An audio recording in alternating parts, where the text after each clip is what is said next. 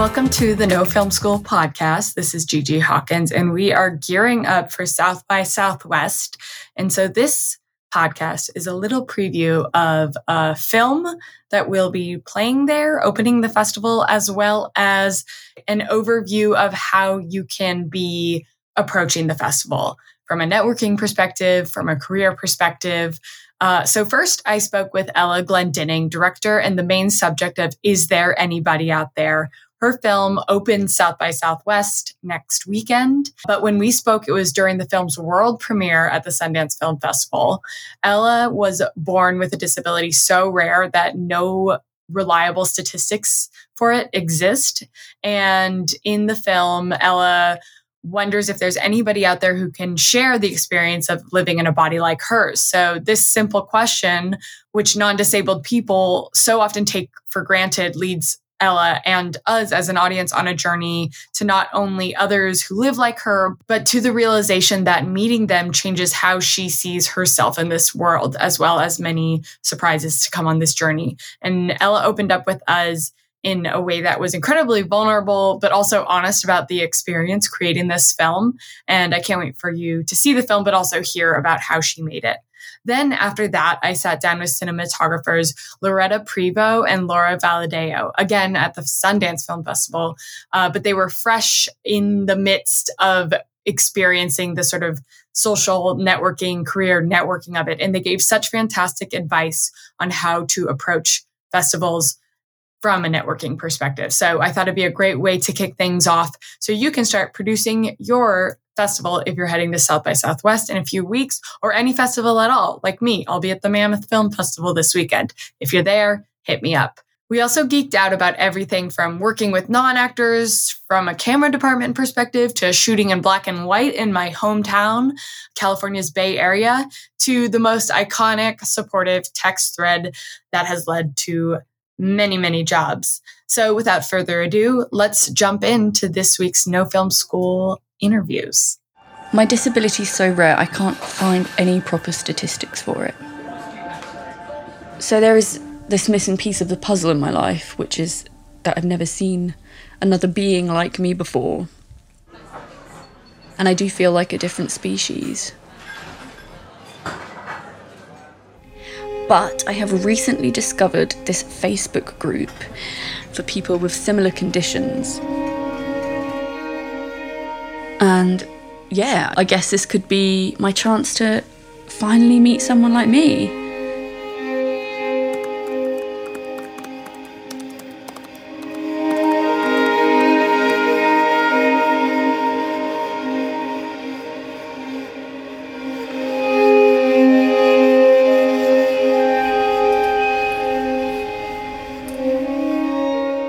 Welcome to the No Film School podcast. I'm Gigi Hawkins. I'm here with Ella Glendining, the director and star of the documentary Is There Anybody Out There? That premiered yesterday at Sundance. We're here talking on a Monday. Welcome, Ella.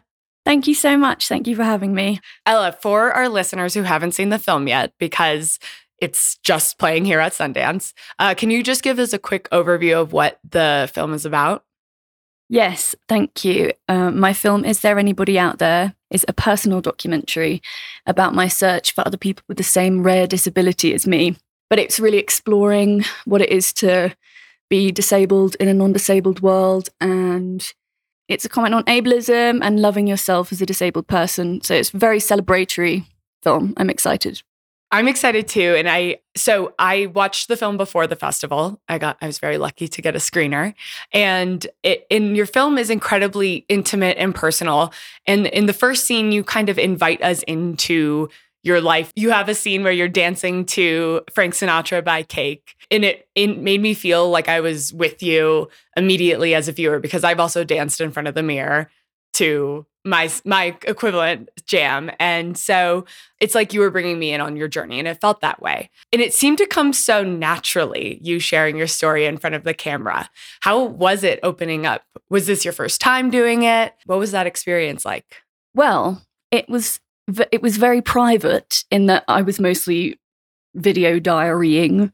So I don't think it's really hit me until literally now that I have really opened up and really exposed myself to the world. But have I done it before? Yeah, I have actually. I have acted in some of my short films. Obviously, this is a documentary, but yeah, I'm very passionate about ableism and loving yourself as a disabled person. That's a theme in all my work. And I think if I can be a sort of vehicle for communicating that passion, then that's great. And so that's what I did with this film. But yes, I'm feeling so very exposed right now.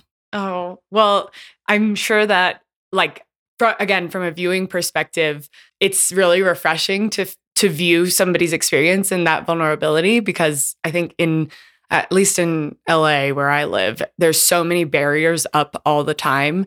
And a lot of the time we're seeing all this content, people making video diaries on TikTok and Instagram, but sometimes it feels performative. I don't know if that makes sense. I didn't get that at all. I felt, again, like maybe it was because it was so intimate in the moment. It was you just reflecting for yourself. Yeah, thank you for saying that. It's funny, I don't do TikTok. So I mean, I've seen documentaries with video diaries before, but not heaps of it. So it was very natural, and it was strange. Initially, it did feel a bit performative when I first begun. Like I felt almost self-conscious, even though it was just me in my room or whatever. But by the end of it, like, it was so second nature. I did it for years and years, just practically every day. And it felt very bizarre to not be keeping a video diary once the film was done. Did you know that you were making a feature documentary when you started recording? Yes, I did. Yeah, I did. And I can't remember. It was somebody else's idea. I'm not very technical for a start. And I just thought, and like, I don't mind films that feel kind of, what's the word, like hodgepodge? Yeah. Hodgepodged together. Yeah. So I don't know. Yeah, it just felt like the easiest way to reflect constantly. Well, sorry, I've forgotten your question. No, that's all good. Actually, that was one of the things I wanted to bring up, because the film, there's these video diaries, there's a lot of vertical video in the film, and it made me feel like empowered to. I'm also not very technical. Cameras intimidate me, and I sometimes freeze up and stop making something because I will be like, well, I forget what ISO even is.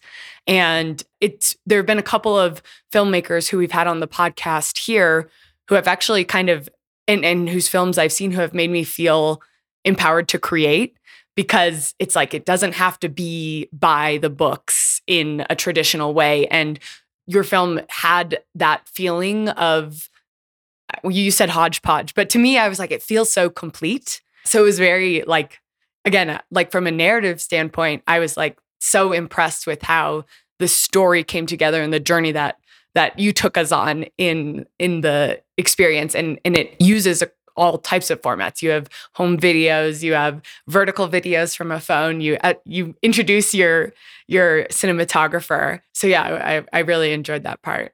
Thank you so much. That's really nice. Yeah. I'm glad that it feels empowering. That's a really nice compliment.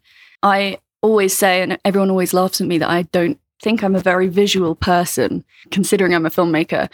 So working with Anne-Marie Leanverco, my cinematographer, who I introduced in the film, was amazing, because she is so visual and so intuitive, and I barely needed to direct her, to be honest.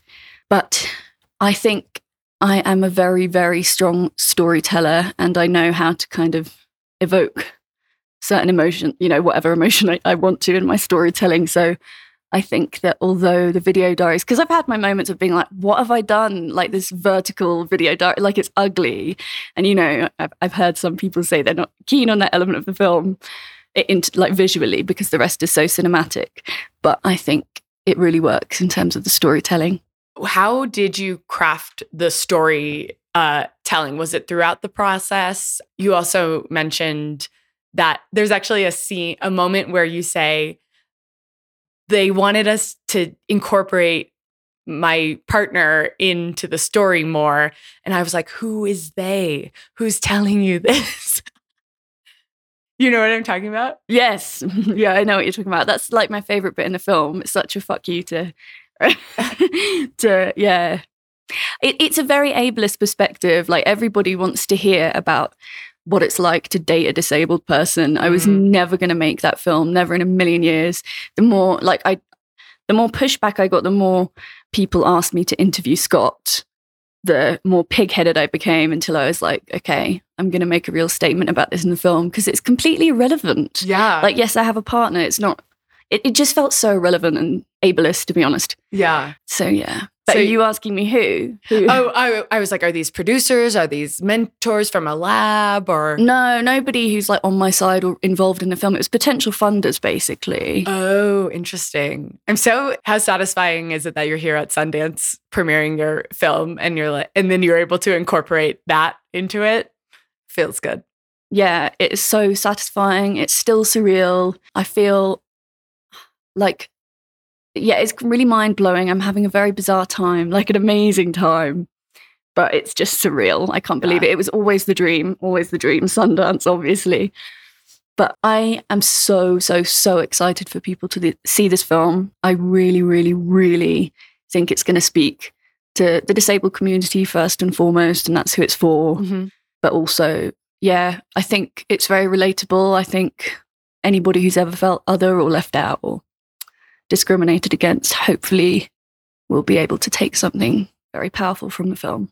Now, no pressure to answer this question, but obviously, so we can cut this part if we need to, but obviously this is accessibility is a topic here at the festival. We had 3 of the judges walk out when their captioning devices weren't working. And it feels like this is and we've already spoken to Allison O'Daniel on the podcast, the creator of The Tuba Thieves, which is about the deaf and capital D deaf community and what it means to listen. And one of the things that she did in her film was have open captioning, and I noticed you did too. So it really does show that you have created a film that is for like an inclusive viewing experience. So I just wanted to acknowledge that. I guess I had if you have any thoughts on like how the festival is making space for these stories and how it is a work in progress. Yeah, thank you. The Tuba Thieves is amazing, isn't it? Alison's my friend, and I'm a huge fan. And I was really moved by her film. Yeah. It was never a question in my mind to say I need an interpreter and also to have open captions. The captions are a work in progress. I'm a tiny bit insecure about them because I think I need to consult more with deaf and hard of hearing people to get them right, because I'm not entirely sure. And like, I've got a hard of hearing friend who I've discussed it with, but I think I need to speak to more people. But anyway, I'm trying. I'm making the effort. Well, it's being, I feel like it is evolving. Captioning is evolving in real time. And Allison was getting so many inbound requests for how to approach this that she created like a page on her website on like everything you need to know. But I do think that film, for example, is something that will be breaking barriers and changing the way that captioning works, which is so exciting to see. Yeah, it's really exciting, isn't it? And I'm going to check her page out or whatever I need to. Now, let's talk about crafting the film from a post-production standpoint. Were you involved in any labs or markets to start getting it out there, or were you all navigating it all from a sort of like one-person show standpoint? I'm really sorry, I missed the beginning of the question. Were you asking about post-production? Yeah, like after you had filmed, or maybe even in the earlier production standpoint, what support were you receiving? Were you working in development labs, or did you have a production company attached? I did a doc lab, Chicken and Egg Pictures. That's where I met Alison, actually. It was great. I think it was great. It was a shame that it was online. I was desperate to go to New York. Yeah. But no, it was pretty amazing. Like, I think actually I was just so very inspired by the other projects, and that's kind of how I learn, I think, is absorbing other art and kind of yeah. Is that okay? Oh, I was just checking. Sorry. All good. It was good. So Chicken and Egg was, and when you went into that lab in particular, because a lot of our audience, they are emerging filmmakers who are applying to these labs and sometimes in getting into them. When you went in, did you have a particular goal? What stage were you at with the with the project? I think it was a couple of years ago. So I'd done a bit of shooting, but not loads, basically. No, yeah, the best thing about the Chicken and Egg Doc Lab for me was watching each other's work and giving feedback, but being able to say what feedback you're after, because I find feedback very annoying. Because whatever, your work's not going to be for everyone, and I might know that something is good and I do not need feedback on that element of it. So it was useful for me saying, please don't say, like, they gave us the opportunity to say, this is what I want feedback in. Right. Or on, rather. Because sometimes you'll get feedback that's like, I remember somebody gave me feedback on something that was in a rough cut stage. And they're like, well, I just don't like the casting. And I'm like, well, too bad. There's nothing we can do about that. Yeah. But thanks for your thoughts. Thanks for your thoughts. Now, you premiered yesterday, right? Yes. How was that? It was pretty amazing. Definitely still absorbing it. But, big audience, and everyone was laughing and crying at the right points. And the Q&A was really good as well, which is great because I was very nervous about that, but I felt ready. They're not always good. The Q&As are hit or miss, I think. Yeah. What was your favorite question that came in through the Q&A? Oh God. I can't remember any now. I feel like that would be a moment where I just completely black out. Like I was like, yes, I was there. I don't remember a single thing. Yes, exactly. I think that's Oh, no worries. Now that people have seen it, was there something that somebody took away from the film that you didn't expect?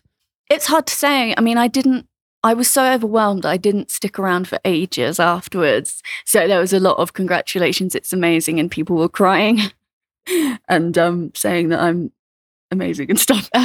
But I don't remember it. I'm very glad that it seems to be connecting with people in the way I want it to, for the most part. So nothing has surprised me yet. Is there anything that you're privately proud of that nobody has noticed yet? I think that the film is quite cleverly crafted, even though it's, as I said, hodgepodge. I don't even know if that's the right phrase. Even though, it's like a jumble of kind of different formats and stuff. I'm yet to hear anyone say it's sophisticated filmmaking. I think because it's such a personal film, I've had a lot of compliments about my character, about my story, and about feeling connected to me. But I would love to hear more people say, like, this is a clever piece of work. Yeah. You weave so many different narratives and stories into it. So can I say that? Very Please. Sophisticated filmmaking and a clever piece of work. Truly. Thank you. You laugh. I think something that can make you laugh and cry, like that is, and on top of that, I think that there is an element of things working so well that people don't notice. They just lose themselves in the emotion and don't notice the filmmaking, which is like a blessing and a curse, because sometimes I'm like, well, did you notice the sound design choice that I made there? And they're like, no, I was just feeling excited that they got together in the end. And I was like, yeah, but like we used an ultrasound noise.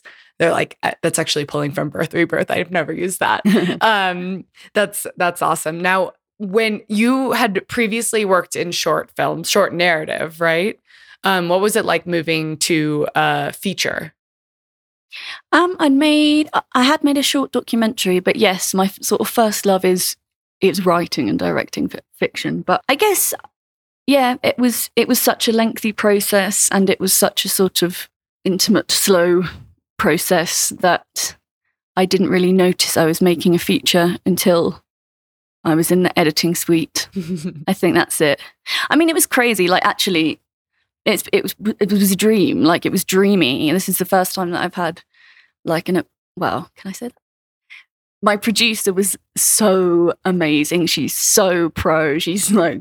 What's her name? Janine Marmot is my producer. She's, so experienced and supportive. And it was the first time that I'd felt like I could sit back and relax a bit with all the kind of practicality stuff. What's the word? Logistical stuff. Yes. Actually, it was dreamy. Yeah, it was easier than making shorts, I found. Oh my, you're inspiring me even more now. This gives me hope, because shorts, and maybe this is because shorts require often the directors to be producers as well, and you're calling in so many favors, and you're not getting into the flow of production as easily, and maybe then you get it on the last day and then you're like, well, it's done, we shot all the pages. How was the working relationship with your producer? How did you guys meet, and what was it like working with her beyond dreaming? So I met Janine in, I guess, 2018. Maybe. It was after I had got development funding from the BFI Doc Society, and my exec, Lisa Marie Rousseau, suggested Janine. I spoke to a few producers, but me and Janine really clicked immediately. And yeah, I'll never forget meeting her because I just found out I was pregnant, which is a spoiler, but never mind. I just found out I was pregnant, and I remember I told her, and I was feeling really sick when we met, and I travelled to go and meet her. And I don't know, I had a really strong gut feeling that she was the right person for the job, so I asked her then and there to be the producer. And yes, I don't know, she's so awesome. But also, like, we had our differences, definitely. Like, we both learnt so much from each other. She doesn't identify as disabled, for example, so we've had our differences there, but also she is such an amazing ally. And she was then, but also like now, she really gets it because she's seen it firsthand. She's seen me experiencing ableism, and she's seen me, well, just that. So yeah, I feel very lucky. How can filmmakers, especially in the indie space, be allies? What have you seen as like the best allyship in your experience? I think thinking about everybody's access needs as like at the very initial stages of any project is the most important thing, and what nobody does. I think it needs to be the absolute priority that everybody feels equal. So yeah, I don't know. Right up front, it's like a part of the conversation in the kickoff, initial everything. Yes, definitely. Even people who don't identify as disabled will have certain access needs. So I think it's about, having some proper, serious conversations about how everyone can feel as comfortable as possible. Yeah. Now, what advice do you have for emerging filmmakers? Somebody who maybe they've done a short or two and they're endeavoring to make their first feature doc. Okay, my advice is very general, but I'm very passionate about this. Even though it might sound basic, it's not. You must stick to your gut. Like, if you absolutely know something is right, then it is. Yeah, don't take feedback to heart unless it strikes a chord, because I've ignored so much feedback and now I'm in Sundance. I love that. But, and the other thing, again, this is quite cliche, but important, I think, is to make the most of the connections that you make along your filmmaking journey. Like, the connections that I made when doing my shorts, no doubt, have helped me to a huge degree get to where I am now, making my first feature and stuff. So yeah, be really nice to everyone and work out who your people are, and be very nice to important people with power, unless they're assholes. I feel like we're actually going to talk about this on our update podcast, which our listeners will have probably heard beforehand. But there's this weird thing that has been reoccurring at Sundance, just in the networking element, where it's like there are the people in power that are just mean, and I kind of want to like give myself permission to be okay with not working with them. Yeah, I really wish that I hadn't answered that question with that. I don't think I meant be nice to people in power. I think I'm more... the good ones. You said yes, the good ones. The good ones. Like make the most of the connections that you make, because you never know what could sort of benefit you, and like creatively or in terms of your career or whatever. But yes, no, don't be nice to horrible people in power. Absolutely not. I'm not nice to horrible people. Yeah. And I think I think a younger me felt like there was something wrong with me if I wasn't impressing like the name in the room. And now I'm like, well, I don't really want to work with somebody who's going to make people feel uncomfortable like that. And yeah, no, I'm thinking now, I've definitely experienced a couple of times speaking to very important people who were very, very horrible or, very dismissive or whatever. And I try not to hold a grudge, but equally, like, fuck them. Yeah. I'm like, this is information. And I'm like, you're dead to me. Yeah. Good to know. Well, thank you so much for joining. Where can our listeners follow your work? See, I don't really have a website or anything, but I'm on Instagram. So it's Ella, ELLA, _B, BEE, _ the letter G, but not the letter G. Ella B G. Oh, nice. Thank you. Thank you so much. Again, Ella's film is There Anybody Out There? It'll be coming your way soon, so watch. Thanks.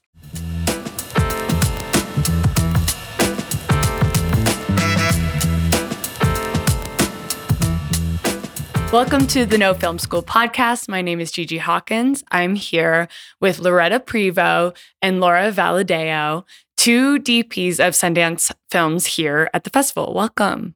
Thank you for having us. Yeah, happy to be here. So tell me, let's first introduce a little bit about your films in particular that you worked on. Sure. So I was the cinematographer on the feature film Fremont that's in the next program, directed by Babak Jalali. And Laura, you're also a Bay Area native. I am. I'm a Bay Area native, and the film is called Fremont, which is actually where I grew up coincidentally, and we shot in the Bay Area, which was great. It was a homecoming movie for me in a lot of ways. Nice. How about you, Loretta? I work a lot as a cinematographer on narrative and doc, but on the project I have here, I was a camera operator. It's called It's Only Life After All. It's a documentary on the Indigo Girls based on a lot of archival footage. Jessica Bennett was the DP and Alexandria Bombach was the director who also, I guess Jessica Bennett is technically the cinematographer along with another fellow. And Alexandra Bombach is the director of photography for some pieces and also the director. Right. Can you actually both tell me a little bit about what the film is about? So we'll start with your film. So the Indigo Girls are two women who are musicians, and this project is based on a lot of archival and an in-depth interview that went on for a number of days.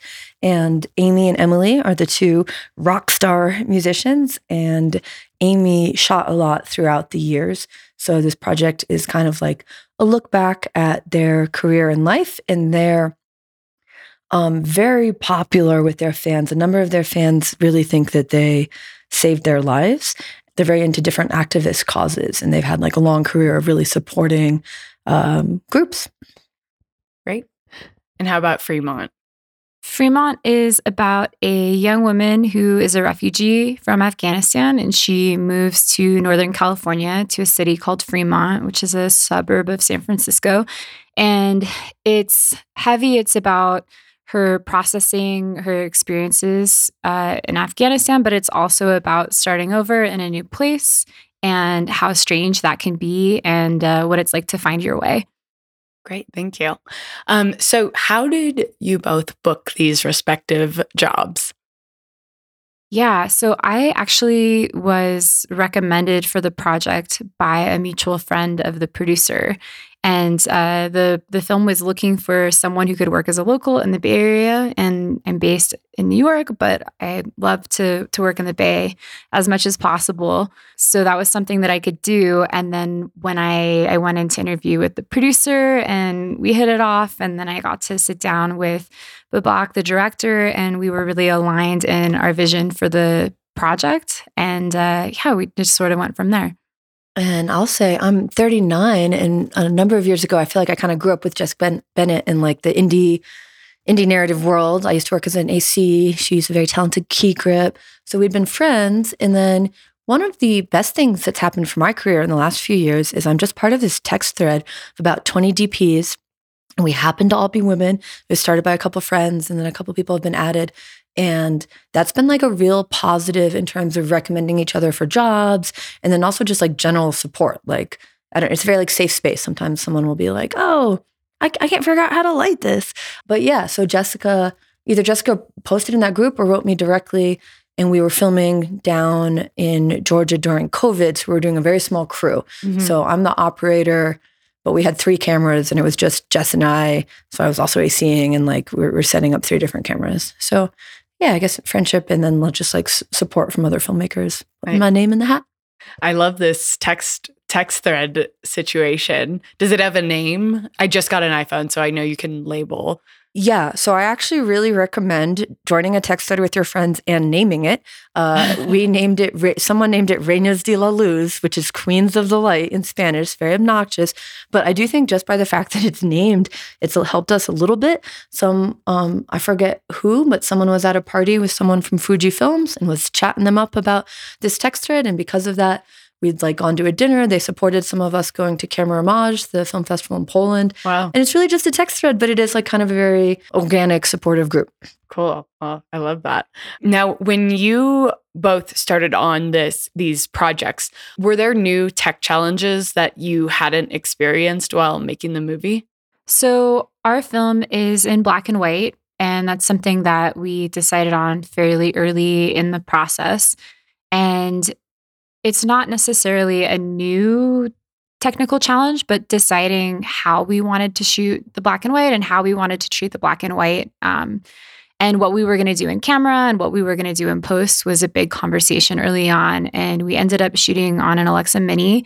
We recorded, the footage coming out of the camera was in color, but we developed a series of shooting LUTs after some pretty extensive camera tests using different lighting. We tested different colors of light, thinking about, I do a lot of still film photography in black and white, and I do a lot of playing with filters in that capacity. So we did some testing to see if that was something that we wanted to play with in developing our black and white look on this. We actually decided against it. We shot everything with pretty neutral, natural lighting colors, but we did make some choices as far as wardrobe and production design and makeup based on these LUTs that we developed in camera that we used to shoot the film. What, for example, and I bring this up because there's another film here called Mami Wata, and we interviewed the cinematographer and CJ, the director, about how they crafted the set design and the makeup and the costumes for black and white. And I was like, I never thought of that, but it added so much richness to the image. So yeah, what was an example of something that you were making a decision about because it looked better once you did the camera tests? So many things. We didn't do anything too strange. We were working with a lot of non-actors. And so I felt strongly that I didn't want to have wacky lighting colors or really crazy makeup or anything like that, which you can do sometimes in black and white and can be really powerful. But we wanted to keep everything feeling like it was from this planet, just in this space for the sake of the performances and the actors. But we noticed that in our LUTs that we developed, reds, for example, looked very black. In fact, more black than black sometimes. And so sometimes if we wanted something very dark, we would maybe go for a red instead of a black. But one thing I noticed pretty early on was that texture was so important in black and white because you don't have that color information to help you understand the space and to help you understand the depth. And so really leaning into working with different textures with the production designer and also with the costume designer was really important. And they both brought so many great options to the table as far as textiles and just different textures in the space that really made a difference and that really impacted the way that we lit the film as well. Great. Now, I actually want to come back to working with non-actors, which is also relevant for your experience. But what was the biggest technical challenge that you had to overcome on your film, Loretta? I also got to do black and white twice recently for a film noir and a short, and it was super fun. Well, we were shooting, so we shot interviews down in Georgia, and we were shooting during COVID, kind of months after it had started, but also pre-vaccine. So there was a bunch of COVID testing. And then we ended up, everyone in this huge warehouse space was wearing masks. And then our director was very far away and unmasked. And we did, I forget what you call it, but when you project Interatron or one of those things where, it looks like the eyeline is directed to camera. But this is not that complicated of a technical challenge, but we did someone's test didn't come back. Either Amy's or Emily's, our two, leads that we're interviewing, they had a faulty test. But we were going to go forward anyway. Everyone's been kind of isolating first. So we did end up building around the camera, just giant, 4x8 boards on the left and the right and over to kind of stop breath because it was this, wild time and it was a little unclear. We didn't have hard science on how things like went across. So, and I was probably one of the slightly more concerned people about it. So Jess was very great at like, we gripped out very large areas around both cameras to like limit airflow. Now, working in the doc space, you're obviously working with non-actors. You mentioned in Fremont, Laura, that you were working with non-actors. In both of your careers, what is it like working with non-actors, period, like from a camera perspective? I think it really depends on the director. I've worked with some directors that are really good at it and understand, and have casted well, first of all, but really understand what's possible and how to get the best performance out of someone who's acting for the first time. And I've also worked with directors that sort of assume it will kind of work out as if they're working with a trained actor, which isn't always the case. But on this film, our lead actually was a first-time actor, and she has such a great story. So she actually is a refugee from Afghanistan that came over on one of the evacuation flights when the Taliban took over. Wow. And so at the time that we shot the film, she'd only been in the US for a handful of months. And while this isn't a documentary and the story and the script isn't based on her life, it was something that was very close to home for her. Mm-hmm. And she was just absolutely incredible. The first sort of week she was figuring out, what is it like to be on set and what is it like to be on camera and what is this whole circus? And by the second week, she was like hitting marks and she was standing in for eyeline and she had figured out all of this technical acting that it was just really incredible on top of just giving these performances that were amazing. We would constantly be at monitor just like, oh my God, watching her. Wow. So that was really fantastic. And it was really, really humbling to work with her. So I worked on the short film called Anatevka with this director, Daniel Dorschlag, that just premiered last week at the New York Jewish Film Festival at the Lincoln Center. Congrats. Thank you. And we had a bunch of children, like 7 and 8-year-old children in our project that had not acted before. And I think it was totally all about Danielle's attitude, and I have such a like crush on her as a human. Like she's just such a very warm, like welcoming person. She did a screening for these kids after where she made them all a Oscar statue and gave them all Oscars with their headshot. And so yeah, it was in that case, it was very much about this person like really setting this like warm, cozy, easy vibe. And in that project, it was like a bunch of kids putting on a play that they're not going to do that great anyway. So it's like kind of part of it that they're not actors, but yeah, she did a great job at like setting a very comfortable tone. Nice. Now, we were talking before we came in about how you're here at the festival. This is your second time here, Laura. How many times have you been, Laura? I've come kind of a lot. I haven't been in a number of years. I've never had anything here as a DP, but I'll have like a couple days that I operated on things. Yeah. Maybe fourth or fifth. So as a DP coming here to network, to see films, how do you approach the festival? Well, yeah, this year I'm a little bit deeply embarrassed that the only film I've seen is ours, the Indigo Girls doc. I'm really hopeful. Zero shame. There's zero shame. Tonight's my last night. I'm going to get something in where Laura has a ticket and I'm hoping to go to the Stroll, which our friend Sarah Kinney DP'd and also DP Jessica Bennett operated a little bit on. But no, this year, I mean, I was only here a few days and I totally approached it as just networking and like reconnecting with people and meeting new people. And I'll say that it's the first time I've really felt like an adult here that like, I walk into like a room and like I know enough of the people, they've hired me or I've hired them. And that is a great feeling. Like I feel like a grown up. Whereas in the past I was kind of like, oh, wow, I somehow got to be in this room. I don't know how it happened, but here I am, Do you think it's because you continue to come to the festival with an intention of like building connections? No, I think it's just that I'm 39 and I've been doing this for 18 years and you meet a lot of people and you end up working and supporting and if not working together, at least meeting them at things. Joining a text thread, starting the text thread.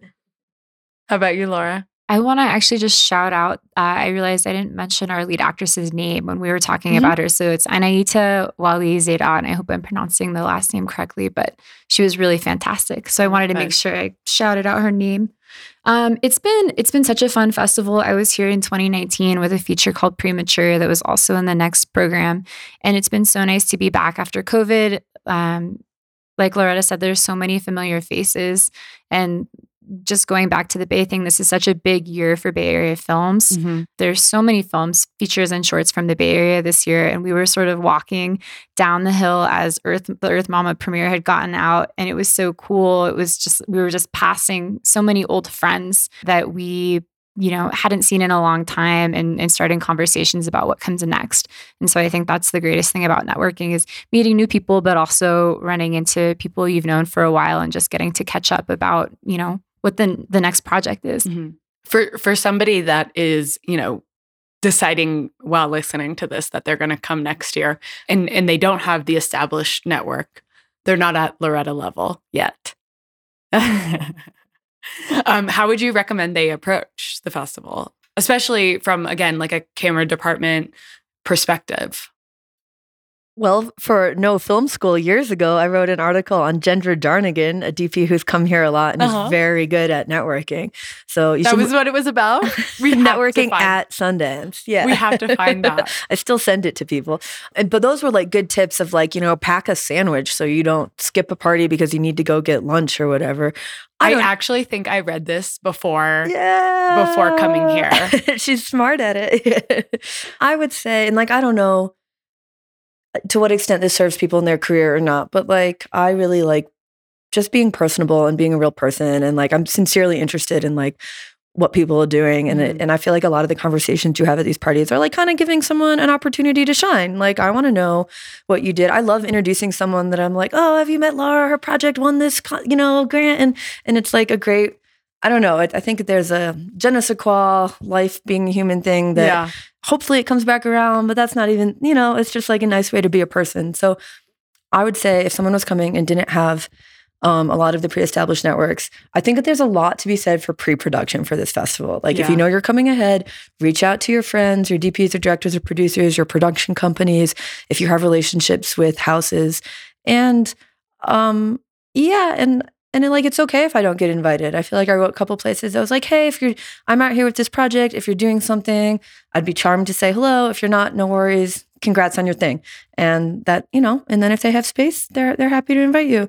And then a lot of it too is like, just, you might not have plans for tonight, but you run into someone and you're going to have some fun, weird little time that wasn't what you expected. Adventures. Yeah. Those are some of the best Sundance experiences.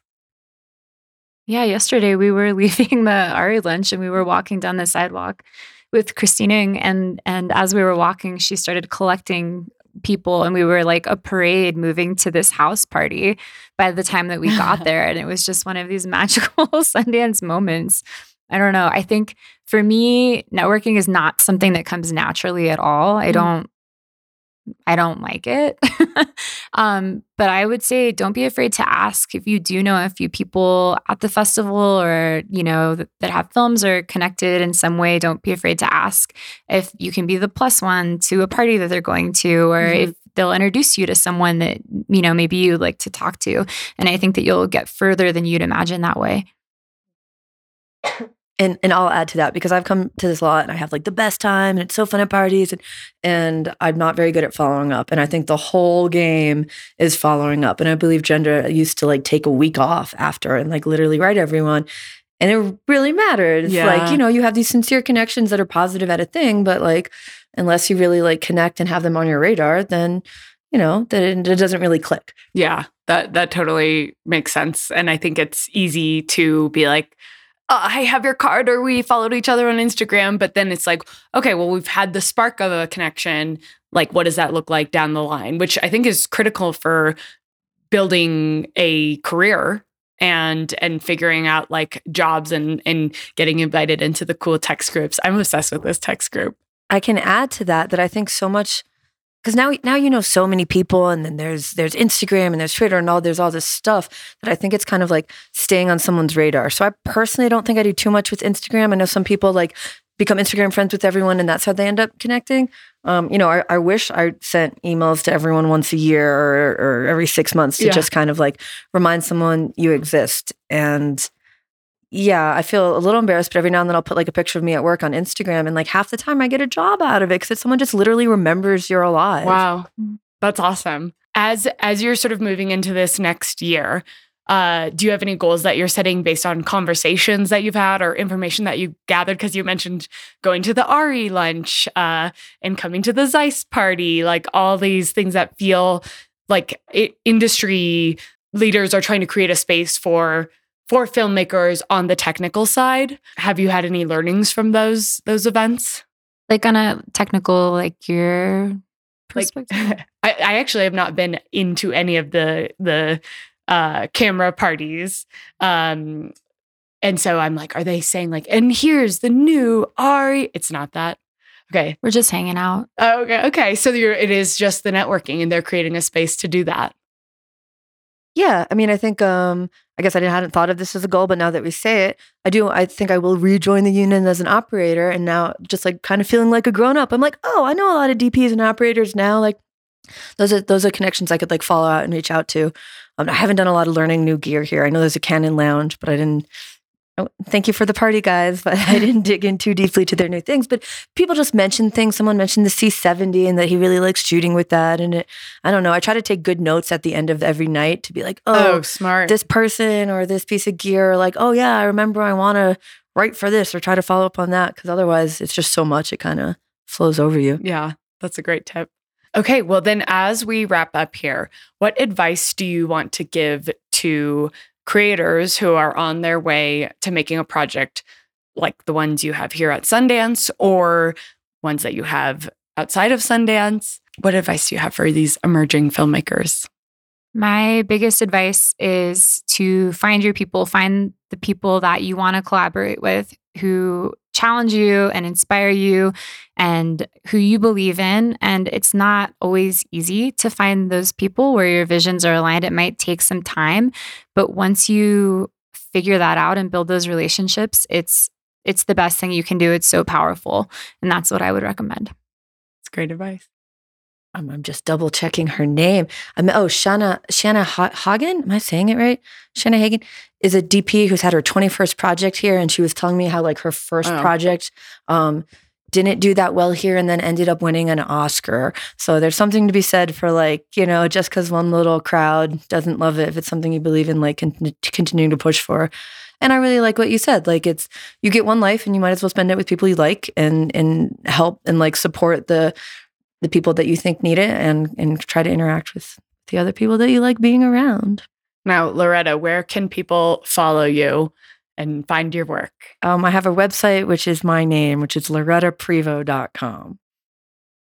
How about you, Laura? I also have a very creative website that is my name, lauravaladejo.com. DP websites are the best websites. I feel like they're just stunning always. So, can I drop one more line? Yeah, please. We were talking a lot on our walk over here about like different women issues. And like, I love that we did this whole interview and didn't really focus and double down on like what it's like to be a female DP. Because sometimes you spend all of this time not talking about the creativity, but talking about that. But that said, one thing that has really stood out to me this Sundance is how many women DPs are in the room. And we're just coming from the 600 party, and I've been there a lot in the past, and it's a lot of great white guys. And this year, like, there was really sincerely a lot of women and people of color. And I think I just want to say like a thank you to anyone that puts any effort into hiring and recommending people that are not in their main demographic and that are not in the most privileged demographic. And it definitely takes like a little more effort to like get the right names in the hat, but it makes such a big deal for some of those folks. So thank you, anyone that's listening that like goes out of your way to look up someone in a position that you can also consider recommending. That's it. Thanks, y'all. Absolutely. Well, thank you for being here, and thank you for sharing your insights into the festival and your careers. I know our listeners are going to love it.